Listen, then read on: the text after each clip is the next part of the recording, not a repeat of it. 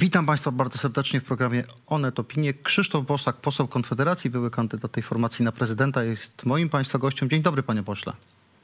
Dzień dobry panu i dzień dobry państwu. Panie pośle, czy jeżeli szczepionka na COVID pojawi się, tak jak rząd twierdzi, na początku roku, to Krzysztof Bosak zaszczepi siebie i będzie rekomendować Polakom szczepienie się na COVID?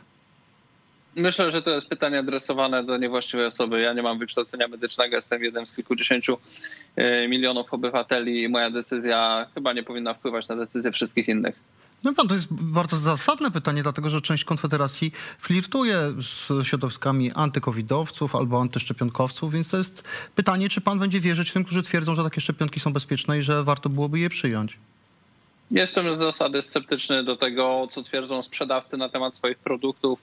Koncerny farmaceutyczne nie są tutaj wyjątkiem, a wprowadzane pospiesznie na rynek produkty w atmosferze wielkiego rynkowego wyczekiwania bez naturalnych, przewidzianych zwykłym trybem procedur testowania powinny nas napawać sceptycyzmem. Natomiast każdy podejmuje decyzję o tym, komu ufa i z czego korzysta na własną odpowiedzialność. Panie pośle, czyli pobrzmiewa, jak państwo słyszą, pewien dystans wypowiedzi pana posła Bosaka. A jak pan ocenia działania rządu w sprawie COVID-19? Dzieci w domach nadal. Święta w gronie 5 osób, no chyba, że ktoś ma większą rodzinę. Otwarte galerie handlowe i stoki narciarskie, ale na przykład zamknięte restauracje i hotele. Widzi pan w tym jakąś konsekwencję? Jakiś plan?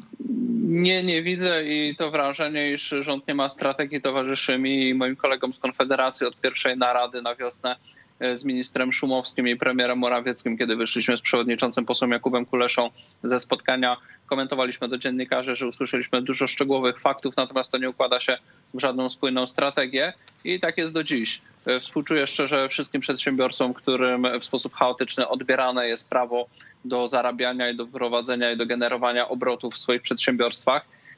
Sytuacja jest tym bardziej nieszczęśliwa, że zbiega się to z zupełnie nie mającymi w związku z epidemią podwyżkami podatków czy próbami uderzania w wybrane branże, co rząd od września praktykował. Na szczęście z niektórych rzeczy się wycofał, uderzających w hodowlę, czy przemysł mięsny, czy handel międzynarodowy. No ale wiemy, że podatek cukrowy wchodzi, różnego rodzaju inne podwyżki wchodzą i to są nieszczęśliwe okoliczności, które dobijają polską gospodarkę. Panie pośle, wspomniał pan o tym, że rząd się wycofał z piątki dla zwierząt. Państwo zdecydowanie... Przynajmniej na razie. Przynajmniej na razie. PiS zapowiada kolejne podejście do tego projektu. Czy pan sądzi, że to jest w tej chwili już tylko propaganda? Czy PiS będzie miał w parlamencie większość, żeby przeforsować takie rozwiązanie i skłonić prezydenta, który nie chce takich przepisów, jednak do poparcia ich? Nie wiem, trudno mi powiedzieć. Wiemy, że politycy nie mówią tego, co myślą i zmieniają zdanie. Samokrytyka przyjęta, panie pośle. Tak, w imieniu całej klasy politycznej. I po prostu mieliśmy już tą sprawę raz na agendzie, później ona spadła, wydawało się wszystkim, że zagrożenie jest oddalone. Natomiast taka niepewność prawa i niepewność regulacji dotyczących naszego życia gospodarczego podcina skrzydła tym, którzy inwestują. Dlatego, że czy to w hodowlę, czy w polskie rzeźnie, czy zakłady przetwórstwa mięsnego, mnóstwo inwestorów zainwestowało swoje pieniądze i jeżeli podcinana jest im możliwość, ta pewna perspektywa, że będą mieli dochód, że będą spłacać swoje kredyty, no to oczywiście każdy następny, kto będzie miał zainwestować, się 3 razy zastanowi, na przykład zainwestuje w innym państwie.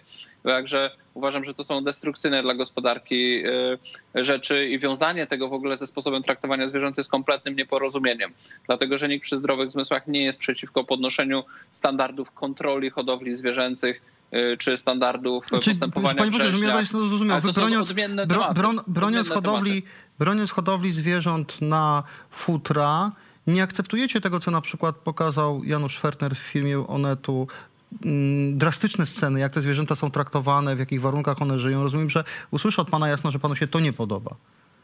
Jeżeli gdzieś są patologie, to powinny być te patologie oczywiście eliminowane i tutaj środkiem do tego jest na przykład dofinansowanie Głównego Inspektoratu Weterynarii, a nie tworzenie od podstaw zupełnie nowej struktury czy nadawanie organizacjom pozarządowym uprawnień quasi-policyjnych.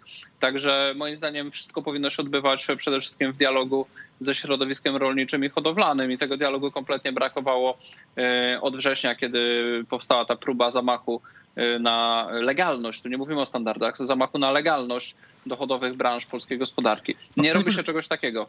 Panie pośle, czy rząd powinien zawetować budżet unijny, jeżeli znajdzie się w nim uzależnienie wypłaty środków od kontroli praworządności? Rząd uważa, że to jest cios wymierzony w polską niezależność, w to, co PiS robi w sądach, w prokuraturze. Czy pan popiera takie działanie Prawa i Sprawiedliwości? No, my już w lipcu po szczycie Unii Europejskiej ostrzegaliśmy, że premier Morawiecki zgodził się na mechanizm praworządności i uważamy to za uszczuplenie kompetencji państwa polskiego, wykraczające poza strukturę traktatową. Więc można powiedzieć, że premier Mateusz Morawiecki w tej chwili powtarza naszą argumentację z lipca, która wówczas była ignorowana i zasypywana. Bo premier w lipcu twierdził, że ten mechanizm na pewno nie wejdzie w życie, że on to razem z Viktorem Orbánem wynegocjował. Zresztą Orbán mówił tak samo. Teraz okazuje się, że jednak jakiś zapis jest. Że wprowadzali opinię publiczną w błąd, na co my wskazywaliśmy od początku. Ubolewam nad tym, że właśnie nie jesteśmy często słuchani, kiedy mówimy panie pośle, prawdę o tym, co się dzieje w Unii weto czy nie Europejskiej. weto? Weto czy nie weto? Jakie jest stanowisko Konfederacji, jeżeli ten zapis się utrzyma? Wetować, oczywiście. Trzeba użyć wszystkich instrumentów, jakie mamy do dyspozycji, aby to nie weszło, ponieważ jeżeli to wejdzie, to będzie używane przeciwko Polsce i tu nie chodzi tylko o sprawy związane z sądownictwem. Problem z tymi regulacjami jest taki, że można tych instrumentów używać politycznie w dowolny sposób. I słusznie zwracają niektórzy komentatorzy uwagę, że nie ma to nic wspólnego z klasycznie pojętą praworządnością, dlatego że klasycznie pojęta praworządność zakłada rozdział władzy wykonawczej od władzy sądowniczej, a władzą sądowniczą w Unii Europejskiej jest Trybunał Sprawiedliwości Unii Europejskiej, więc jeżeli chodziłoby o praworządność, to ewentualnie powinny być stworzone procedury przyspieszenia wykonalności wyroku Trybunału Sprawiedliwości Unii Europejskiej, gdzie wiemy, że szereg państw unijnych, innych niż Polska, ignoruje różne wyroki Trybunału Sprawiedliwości. Ale tam nie o to chodzi. Tam chodzi o to, żeby władzy wykonawczej, czyli Komisji Europejskiej, dodać kompetencji i żeby władza wykonawcza, czyli Komisja Europejska, rozsądzała sobie, co jest prawem, a co nie jest. Czyli Komisja Europejska już tworzy prawo, bo wiemy, że Parlament Europejski w zasadzie ma głównie rolę zatwierdzającą to, co przygotuje Komisja Europejska czy Rada. Następnie będzie to egzekwował i będzie interpretował prawo. Boże, ale to w ogóle nie ma nic wspólnego z klasyczną praworządnością. To dlaczego wszystkim krajom Unii, także tym naszym rzekomym sojusznikom, czyli państwom Międzymorza, Prybałtyce, południu Europy, te przepisy się podobają i one akceptują takie rozwiązanie? Jesteśmy sami z Węgrami na polu boju. Jeżeli to jest takie złe, to właściwie wszystkie kraje powinny protestować. To nie jest tak, że one się podobają. To jest raczej tak, że w Unii Europejskiej rządzi pewna oligarchia. Wszyscy doskonale zdają sobie z tego sprawę. To jest oligarchia sił, które w większości kwestii się zgadzają i część krajów należy do tej oligarchii, a pozostałe nie chcą kruszyć kopii, bo uważają, że koszty wadzenia się z tą oligarchią wewnątrz Unii Europejskiej byłyby zbyt wysokie w relacji do potencjalnych zysków. Polska i Węgry są jedynymi państwami, które zdecydowały się po prostu otwarcie postawić i próbować utrzymać w Unii Europejskiej zasady, jakie były nam pierwotnie przedstawiane w momencie przystąpienia do Unii Europejskiej. Czyli, że będziemy w stanie zachować swoją tożsamość w sferze prawa, w sferze kultury, że nie będzie centralizacji Unii bez zgody państw członkowskich i tak dalej, że nie będzie zmian traktatów bez zatwierdzania tego przez państwa członkowskie. Polska i Węgry są tutaj, można by powiedzieć, takim kijem w szprychy eurofederalistów, dlatego, że po prostu są państwami zbyt dużymi, żeby je stłamsić i zbyt ambitnymi, żeby je stłamsić. Ale to jest pańska i jednocześnie zbyt małymi, żeby dokoptować się do tej oligarchii. Rozumiem. To jest pańska ocena polityczna. Natomiast ja patrzę w zapisy tego rozporządzenia i tam napisane jest tak, że naruszenie zasad praworządności to jest zagrożenie niezależności sądownictwa, brak zapobiegania arbitralnym lub niezgodnym z prawem decyzjom organów publicznych, ograniczenie dostępności i skuteczności środków odwoławczych, na przykład poprzez restrykcyjne przepisy proceduralne, ograniczenie skutecznego dochodzenia, ścigania lub karania naruszenia prawa. No, co w tym złego? No, wie pan, wydaje się, że to są normalne kryteria dobrze działającego państwa. I tak i nie. Zawsze wszystko zależy od interpretacji. Każdy, kto negocjował takie dokumenty, wie, że trzeba czytać dokument w całości i najdrobniejszy kruczek. To pokazuje też przykład konkluzji z lipca, które jak widać w tej chwili premier interpretował po swojemu. Zdaje się, że zupełnie inaczej niż na przykład Niemcy czy reszta Unii Europejskiej. Ja nie mam w tej chwili tekstu przed oczami. Chętnie umówię się na rozmowę nad konkretnym tekstem, jeżeli on już jest ostatecznie gotowy i opublikowany, rozporządzenia mechanizmu praworządności. Natomiast wedle mojej wiedzy w tekście roboczym który był przedstawiany do pakietu budżetowego, były zapisy ogólne o demokracji, były zapisy ogólne o wartościach wynikających z traktatów. I dam tu przykład, żeby to unaocznić. Proszę sobie wyobrazić, że w Polsce Trybunał Konstytucyjny, podejmując różne wyroki, wiele rzeczy, których nie ma wprost w Konstytucji, wyinterpretowuje z drugiego artykułu, gdzie jest napisane, że Polska jest demokratycznym państwem prawa. Pan to jest jedno zdanie, Kaczyński. ale z tego zdania da się wyinterpretować bardzo wiele. I w podobny sposób postępują eurokraci czy Trybunał Sprawiedliwości Unii Europejskiej. Czy pańskim zdaniem Polska powinna wystąpić z Unii Europejskiej? Jeżeli będzie taka wola Polaków, jeżeli większość polskiej elity dojdzie do wniosku, że mamy ale Polaków czy elity? Niż korzyści, to tak. Polaków czy elity? No, nie da się przeprowadzić takiego procesu bez współpracy polskiej elity. Także myślę, czy pan zagłosowałby w referendum albo w parlamencie za wyjściem i namawiałby pan do tego Polaków, patrząc na bilans członkostwa Polski w Unii Europejskiej? Pytanie jest hipotetyczne. W tej chwili nie ma takiego referendum, eurosceptycy go nie postulują. Ale pan był przeciwko przystąpieniu do Unii, prawda? Działał pan w Lidze Polskich Rodzin, która była przeciwko przystąpieniu Polski do Unii w 2004 roku. Czyli jest pan konsekwentny w swoich poglądach? Jeżeli zbliży się sytuacja do tego, że większość Polaków będzie miała opinię, że ten interes przestał nam się opłacać, to będę za wyjściem. Natomiast w tej chwili jestem za tym, żeby skutecznie walczyć o polskie interesy w tej sytuacji, w jakiej jesteśmy.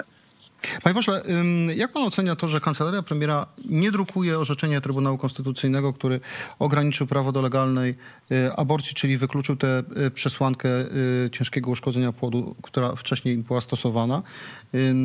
Jakie wy macie instrumenty jako autorzy wniosku do Trybunału, czy współautorzy, bo pan się podpisał pod tym wnioskiem, żeby skłonić rząd do wydrukowania tego orzeczenia, żeby ono weszło w życie?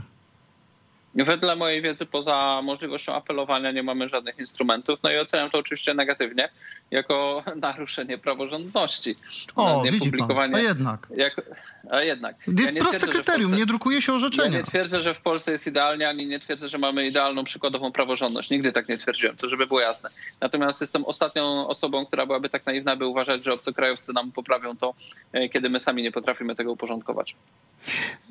Panie pośle, dziennikarz telewizji TVN24 anonimowo odbył szkolenie w Straży Narodowej, czyli formacji związanej z Ruchem Narodowym, który pan działa. Nie z Ruchem Narodowym, ze Stowarzyszeniem Marsz Niepodległości. Ze Stowarzyszeniem Marsz Niepodległości, ale to pana dotyczy, dlatego że czytam ten reportaż. Niski mężczyzna w wojskowej kurtce mówi, że musimy być przygotowani do obrony Krzysztofa Bosaka, który lubi wychodzić do ludzi. Rzeczywiście pan taką ochronę tych gwardzistów tam na Marszu Niepodległości miał? Nie. To jak to tak? No to po co oni się szkolili? Panie redaktorze, przede wszystkim ja nie wiem, tak? Dlatego, że ja nie jestem zaangażowany w organizację tej formacji. Jest to formacja powołana przez Roberta Bąkiewicza, obecnego prezesa Stowarzyszenia Marsz Niepodległości. Musi pan go zaprosić i go spytać. Rozumiem. Natomiast jeżeli chodzi o ten reportaż TVN-u, też trudno mi go komentować, bo ja go po prostu nie oglądałem. Natomiast rozmawiałem z dziennikarzami, którzy mnie prosili o komentarz i mówili mi, że temu reporterowi, który tam się przyłączył, nie udało się znaleźć niczego, co byłoby niezgodne z prawem, więc myślę, że mamy trochę do czynienia z szukaniem sensacji.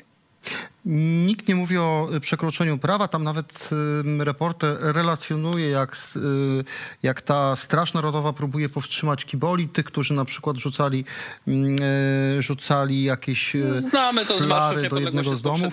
Tak, ale ja chcę pana Niepodległości wchodziła między policję a zadymiarzy i nieraz uspokajała sytuację.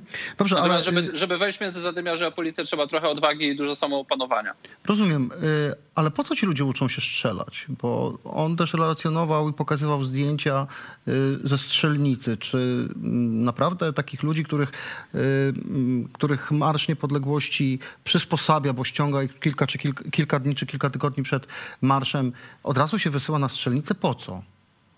Nie mam pojęcia, jeszcze raz podkreślę, że nie jestem związany w żaden sposób z tą nową organizacją. Mamy w Polsce mnóstwo organizacji proobronnych, patriotycznych, społecznych. Każda ma swoją specyfikę.